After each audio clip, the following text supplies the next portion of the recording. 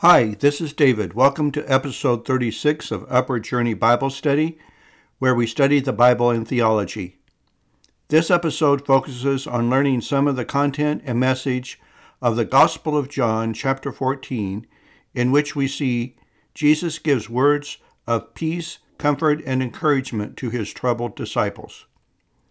Unless otherwise noted, all scripture quotations for this episode are taken from the World English Bible Orthodox Version because the World English Bible is in the public domain. To get the most of this podcast, it would be good for you to take about 5 minutes to read John chapter 14.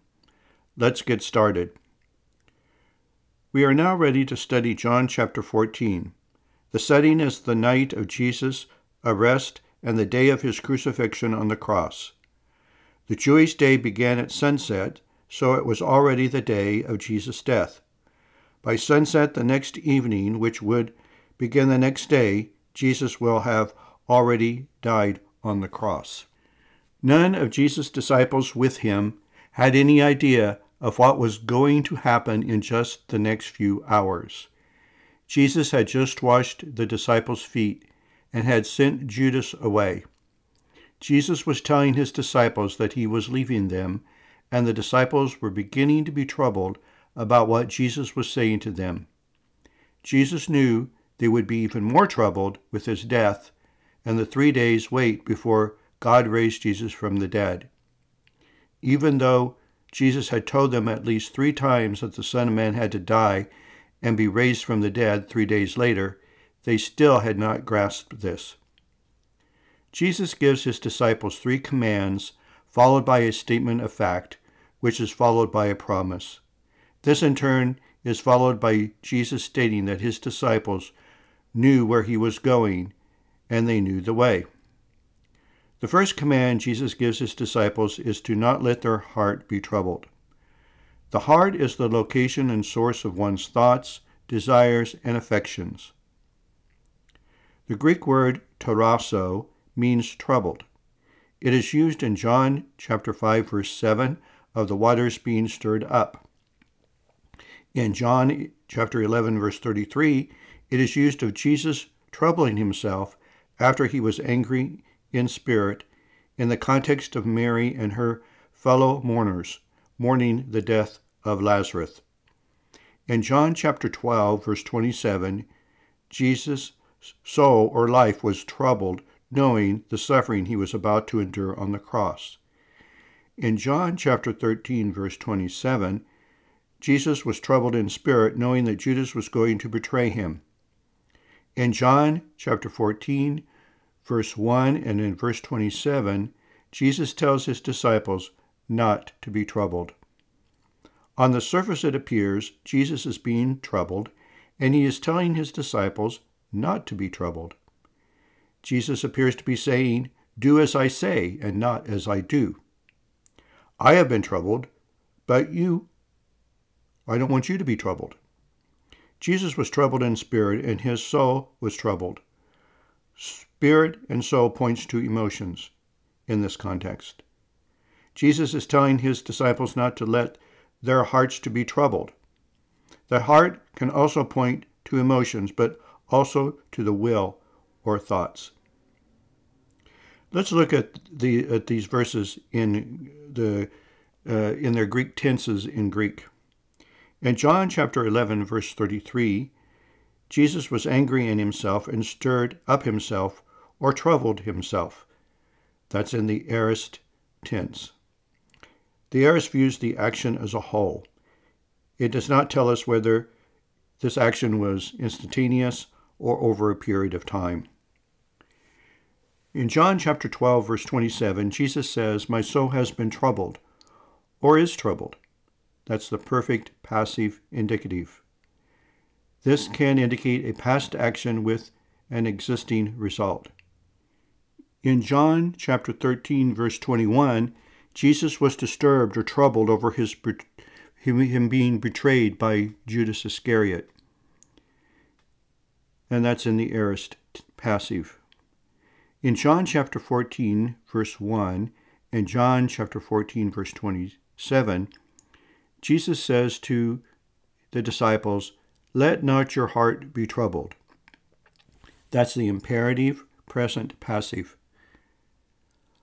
Why does Jesus address the disciples as a plural and say, "Let not your heart be troubled," instead of "Let not your hearts be troubled"? This may be an example of the singular referring to each and every disciple as individually.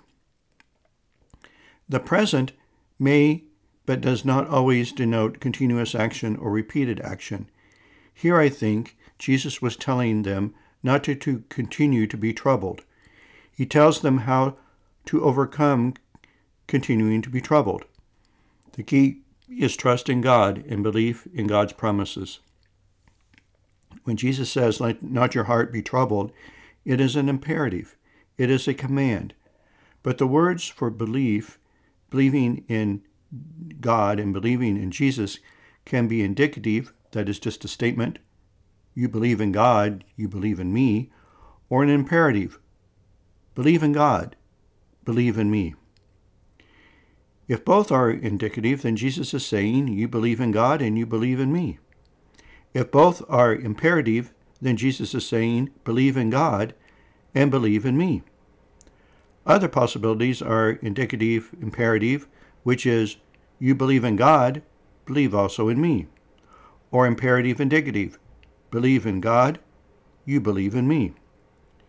The morphology of the verb to believe includes a pronoun ending of second person plural. That's you plural. The morphology for the second person plural for the indicative is spelled the same as the second person plural for the imperative. This occurs both for believing in God and for believing in Jesus in John chapter 14, verse 1.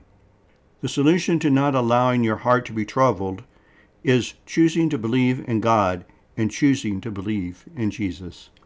Let's look at the cure to being troubled. 1, let being troubled not continue. That was Jesus' command.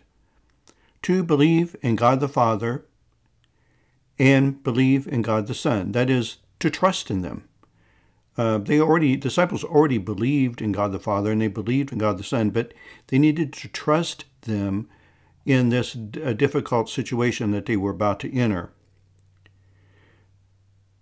Also, the cure to being troubled is to believe in Jesus' promises and provisions. The promise of God's house in heaven and the promise of the Holy Spirit, which we'll see later. What does it mean when Jesus says, "I go to prepare a place for you"? Is that what Jesus is doing now in heaven? Or is he referring to his death on the cross that prepared the way for us to enter heaven? The cure to being troubled is also the peace that Jesus gives. See John chapter 16, verse 33, quote, "I have told you these things, that in me you may have peace. In the world you have trouble, but cheer up, I have overcome the world," end quote.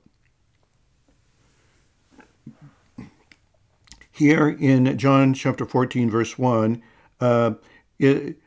Jesus' command not to be troubled is followed by either one or two statements of fact or one or two commands.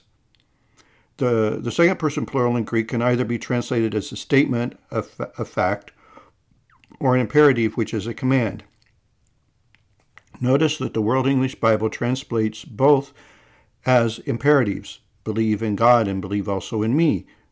That's how that would be understood. John chapter 14, verse 1 in the World English Bible has Jesus saying, quote, "Believe in God, believe also in me," end quote. But it could be translated, "You believe in God and you believe in me," or it could be translated, "You believe in God, believe also in me," or it could be translated, "Believe in God, you believe in me." However, since Jesus starts off with an imperative, quote, "Don't let your heart be troubled," end quote, it is best to see these as either two imperatives, believe in God, believe also in me, which is what the World English Bible has, or at least as you believe in God, believe also in me. In the context of the Gospel of John, the disciples of Jesus already believed in God the Father, and they already believed in Jesus. So here I take this to mean that Jesus is telling them not to be troubled in this difficult time they are about to enter. Jesus is telling his disciples to continue to believe and trust in God the Father and in Jesus in this difficult time. His disciples are wondering what Jesus means when he keeps saying he is going and they can't go where he is going right now. Jesus reassures them that God the Father's house has many homes or places. Jesus was going to prepare a place for his disciples among the heavenly homes of God. He does not say what he will do to prepare these rooms or homes. Possibly it was his death, resurrection, and exaltation that was necessary to prepare the place for them. Jesus promises to come again and receive his disciples to himself so they can be where Jesus is in heaven. Today, Christians have the hope of the second coming of Jesus Christ, in which he will receive the church to himself. Jesus told his disciples that they knew where he was going, and they knew the way to where he was going. But Thomas, one of Jesus' disciples, told Jesus that they did not know where he was going. He then asked Jesus, "How can we know the way?" Jesus then talks of his close relationship with God the Father. First of all, Jesus is the way to the Father, verse 6. Jesus reveals the Father, verse 7. Jesus' words are God the Father's words, John chapter 14, verse 8. And God the Father works in and through Jesus, verses 9 to 10. Let's look at these. Jesus is the way to the Father. Jesus said, quote, "I am the way, the truth, and the life. No one comes to the Father except through me," end quote. John chapter 14, verse 6. Following the Mosaic law or self-righteousness will get no one to the Father. One must come to God the Father through Jesus. All other religions are false. Jesus is the only way to God. The Catholic Church or any other church is not the way to God the Father. Only Jesus is the way to God the Father. Second of all, Jesus reveals God the Father. Jesus says in John chapter 14, verse 7, quote, "If you had known me, you would have known my Father also. From now on, you know him and have seen him," end quote. Jesus' words are God the Father's words. Jesus says in John 14:10, quote, "The words that I tell you, I speak not from myself, but the Father who lives in me does his works," end quote. God the Father works in and through Jesus. Jesus says in John 14, verse 11, quote, "Believe me that I am in the Father, and the Father in me, or else believe me for the very works' sake," end quote. Jesus' disciples will do greater works than Jesus did on earth. Jesus will be working through his disciples' prayers so that the Father may be glorified in the Son. See verse 13. Jesus says, "If you love me, keep my commandments." That's in verse 15. Jesus promises to pray to God to give his disciples another helper to be with his disciples forever, verses 16 to 17. Jesus promises to come to his disciples in verses 18 to 21. Jesus says he will not leave his disciples as orphans, but will come to them. He tells them because he lives, his disciples will live also. Jesus is in the Father, and Jesus' disciples are in Jesus. Those who keep Jesus' commands love Jesus, and they are loved by God the Father, and Jesus will love that disciple that loves him and will reveal himself to that disciple. John chapter 14, verses 18 through 23. Besides Jesus promising the presence of God the Father and God the Son in verses 23 to 25, Jesus also promises the presence of the Holy Spirit in verse 26.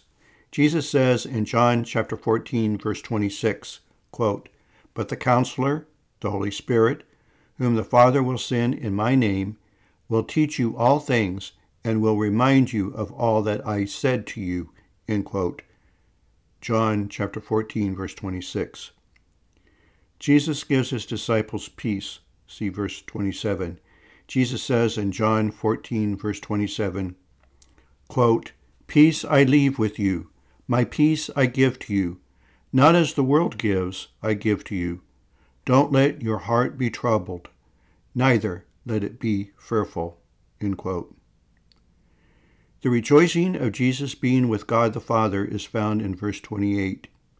Jesus' disciples are to rejoice because Jesus is going to God the Father, and the Father is greater than Jesus. Jesus says in John chapter 14, verse 28, quote, "If you loved me, you would have rejoiced, because I said, I am going to my Father, for the Father is greater than I." End quote. John chapter 14, verse 28. Finally, Jesus makes clear that Jesus obeys God the Father. See John chapter 14, verses 29 to 31. In summary, this chapter talks about overcoming a troubled heart. Let's look at some of the characteristics of a troubled heart. A troubled heart has anxieties and fears, or anxiety and fear. A troubled heart may have worry. So how to deal with a troubled heart? 1. Trust in God's plan. Jesus said, "Believe in God, believe also in me." Also, we need to trust in God's provision, the provision of a home in heaven, the provision of another helper, that is the Holy Spirit. Third, to deal with a troubled heart, we must access God's provisions. Believe in Jesus, who is the way, the truth, and the life, and we must accept the provision of another helper, the Holy Spirit. How to access God's provision of another helper? We see in John chapter 14, verse 12, that Jesus is going to the Father. His disciples will do greater works than Jesus did. This is likely referring to miracles or to reaching out to more people to find Christ as their Savior. In John chapter 14, verse 16, we read that Jesus will ask the Father to give his disciples another counselor. The Greek word there for counselor is parakletos. I would translate the word that the World English Bible translates as counselor in this context as helper. Jesus says he will send another counselor, which suggests he had been the disciples' counselor while he was here on earth. What is the meaning of parakletos, and what does the word parakletos mean here? As noted, the World English Bible translates this word as counselor. Let us explore the meaning of parakletos. Here I would translate it as helper, but in 1 John 2:1 I would translate it as advocate or counselor. How do we determine the meaning of the word as used here? I suggest the following methods with a priority in this order. 1. By studying the usage of this word and how it is used in this context. 2. By studying the usage of the verbal form of this word. 3. Etymology of the noun. 4. Etymology of the verbal form. And 5. How it is translated in other languages. Usually, the word parakletos means someone who comes to help or assist. They're a helper. How does the helper help? They can come alongside someone and give them encouragement, comfort, advice, guidance. Here it is used in reference to the teaching and reminding ministry of the Holy Spirit. The Holy Spirit comes in Jesus' name. Look at verse 25. The Holy Spirit teaches us like Jesus taught his disciples. See verse 25. The Holy Spirit reminds us of what Jesus taught. See verse 26. This was especially true of the apostles of Jesus who sat underneath Jesus' ministry for 3 years. The Holy Spirit reminded them of what Jesus taught so we could have an accurate and true New Testament. The Holy Spirit guides us into all truth. John chapter 16, verse 13. Now, since we have the Bible, the Holy Spirit reminds us of what the Bible says, but we need to read and study the Bible. The Holy Spirit will declare things that are coming, we see in John chapter 16, verse 13. In John chapter 15, verse 26, we see that the Holy Spirit is the Spirit of truth, and he bears witness of Jesus. In John chapter 16, verse 8, the Parakletos, the Holy Spirit, exposes the sin of the sinful, exposes righteousness, and exposes judgment. The term Parakletos also appears in 1 John chapter 2, verse 1, in reference to Jesus being our advocate with the Father. Typically, as used here, it means a person who represents a person in a judicial proceeding. The person comes to help them in the legal proceeding. Let's look at method number 2, the usage of the verbal form of the noun. In the Septuagint, the Greek translation of the Old Testament, the verbal form is parakaleo. It renders the Hebrew word for comfort. For example, Isaac was comforted after his mother's death when he married Rebekah, Genesis chapter 24, verse 67. In the New Testament, the verbal form of this noun is used in reference to someone calling for help, such as a person begging to be healed, Matthew chapter 8, verse 31. In Matthew chapter 5, verse 4, we read that those who are blessed who mourn, for they will be comforted. To exhort someone to stay true to God is another usage of this term in Acts chapter 11, verse 23. And in 1 Corinthians 14:31, it's used of to encourage or exhort someone.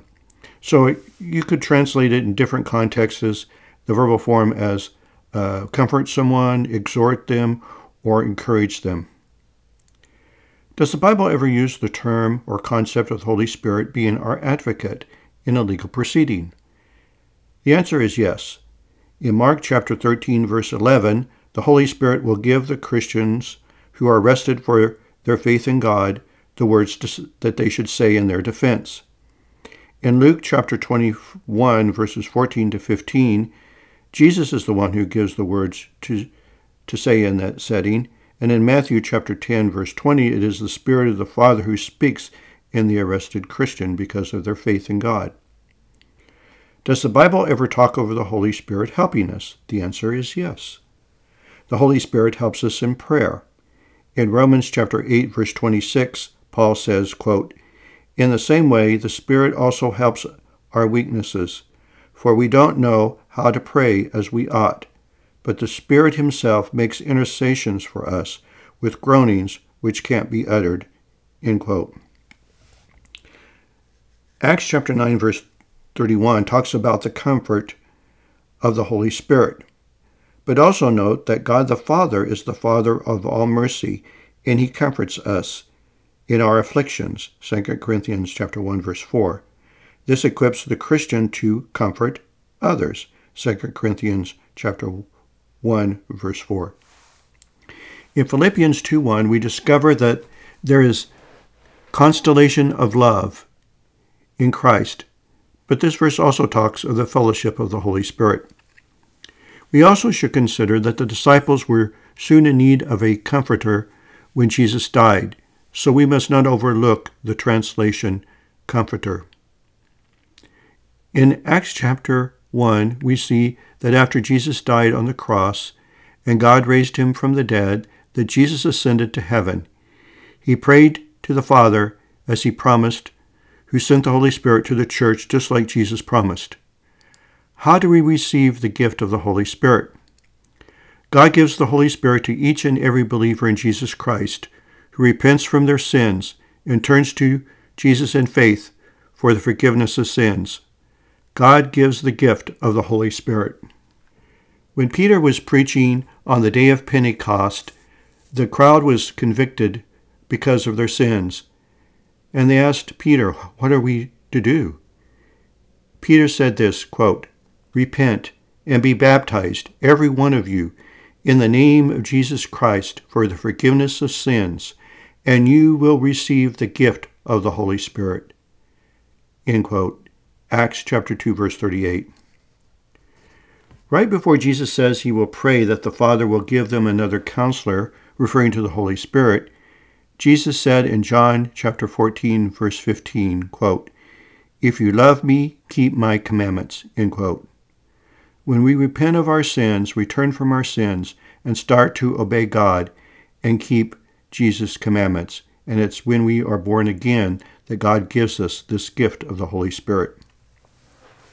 Before we finish this lesson, let us look at the commands found in John chapter 14. First, there is the command not to be troubled and not to be fearful, which is found when you look at both John chapter 14, verse 1 and verse 27. There is the command to trust in God the Father and in Jesus, despite the anxiety they face with Jesus going away for a while. John 14, verse 1. There is the command to believe that God the Father was in Jesus and Jesus was in God the Father. Jesus says in John chapter 14, verse 11, quote, "Believe me that I am in the Father and the Father in me," end quote. Fourth, there is the command to keep Christ's commandments. John chapter 14, verse 15. And this is followed by the promise of sending the Holy Spirit. And 5, there is the command to rise and go. Jesus said to his disciples in John 14, verse 31, quote, "Arise, let's go from here," end quote. Jesus was setting out to do God's plan and the work God sent Jesus to do. Thank you for joining with me and listening to this podcast. Be sure to search the Bible to evaluate all teachers, including me. Check out my website at upwardjourneybiblestudy.com, where you can learn more about this podcast and other resources for spiritual growth. Always remember to keep God first in your life. Bye for now.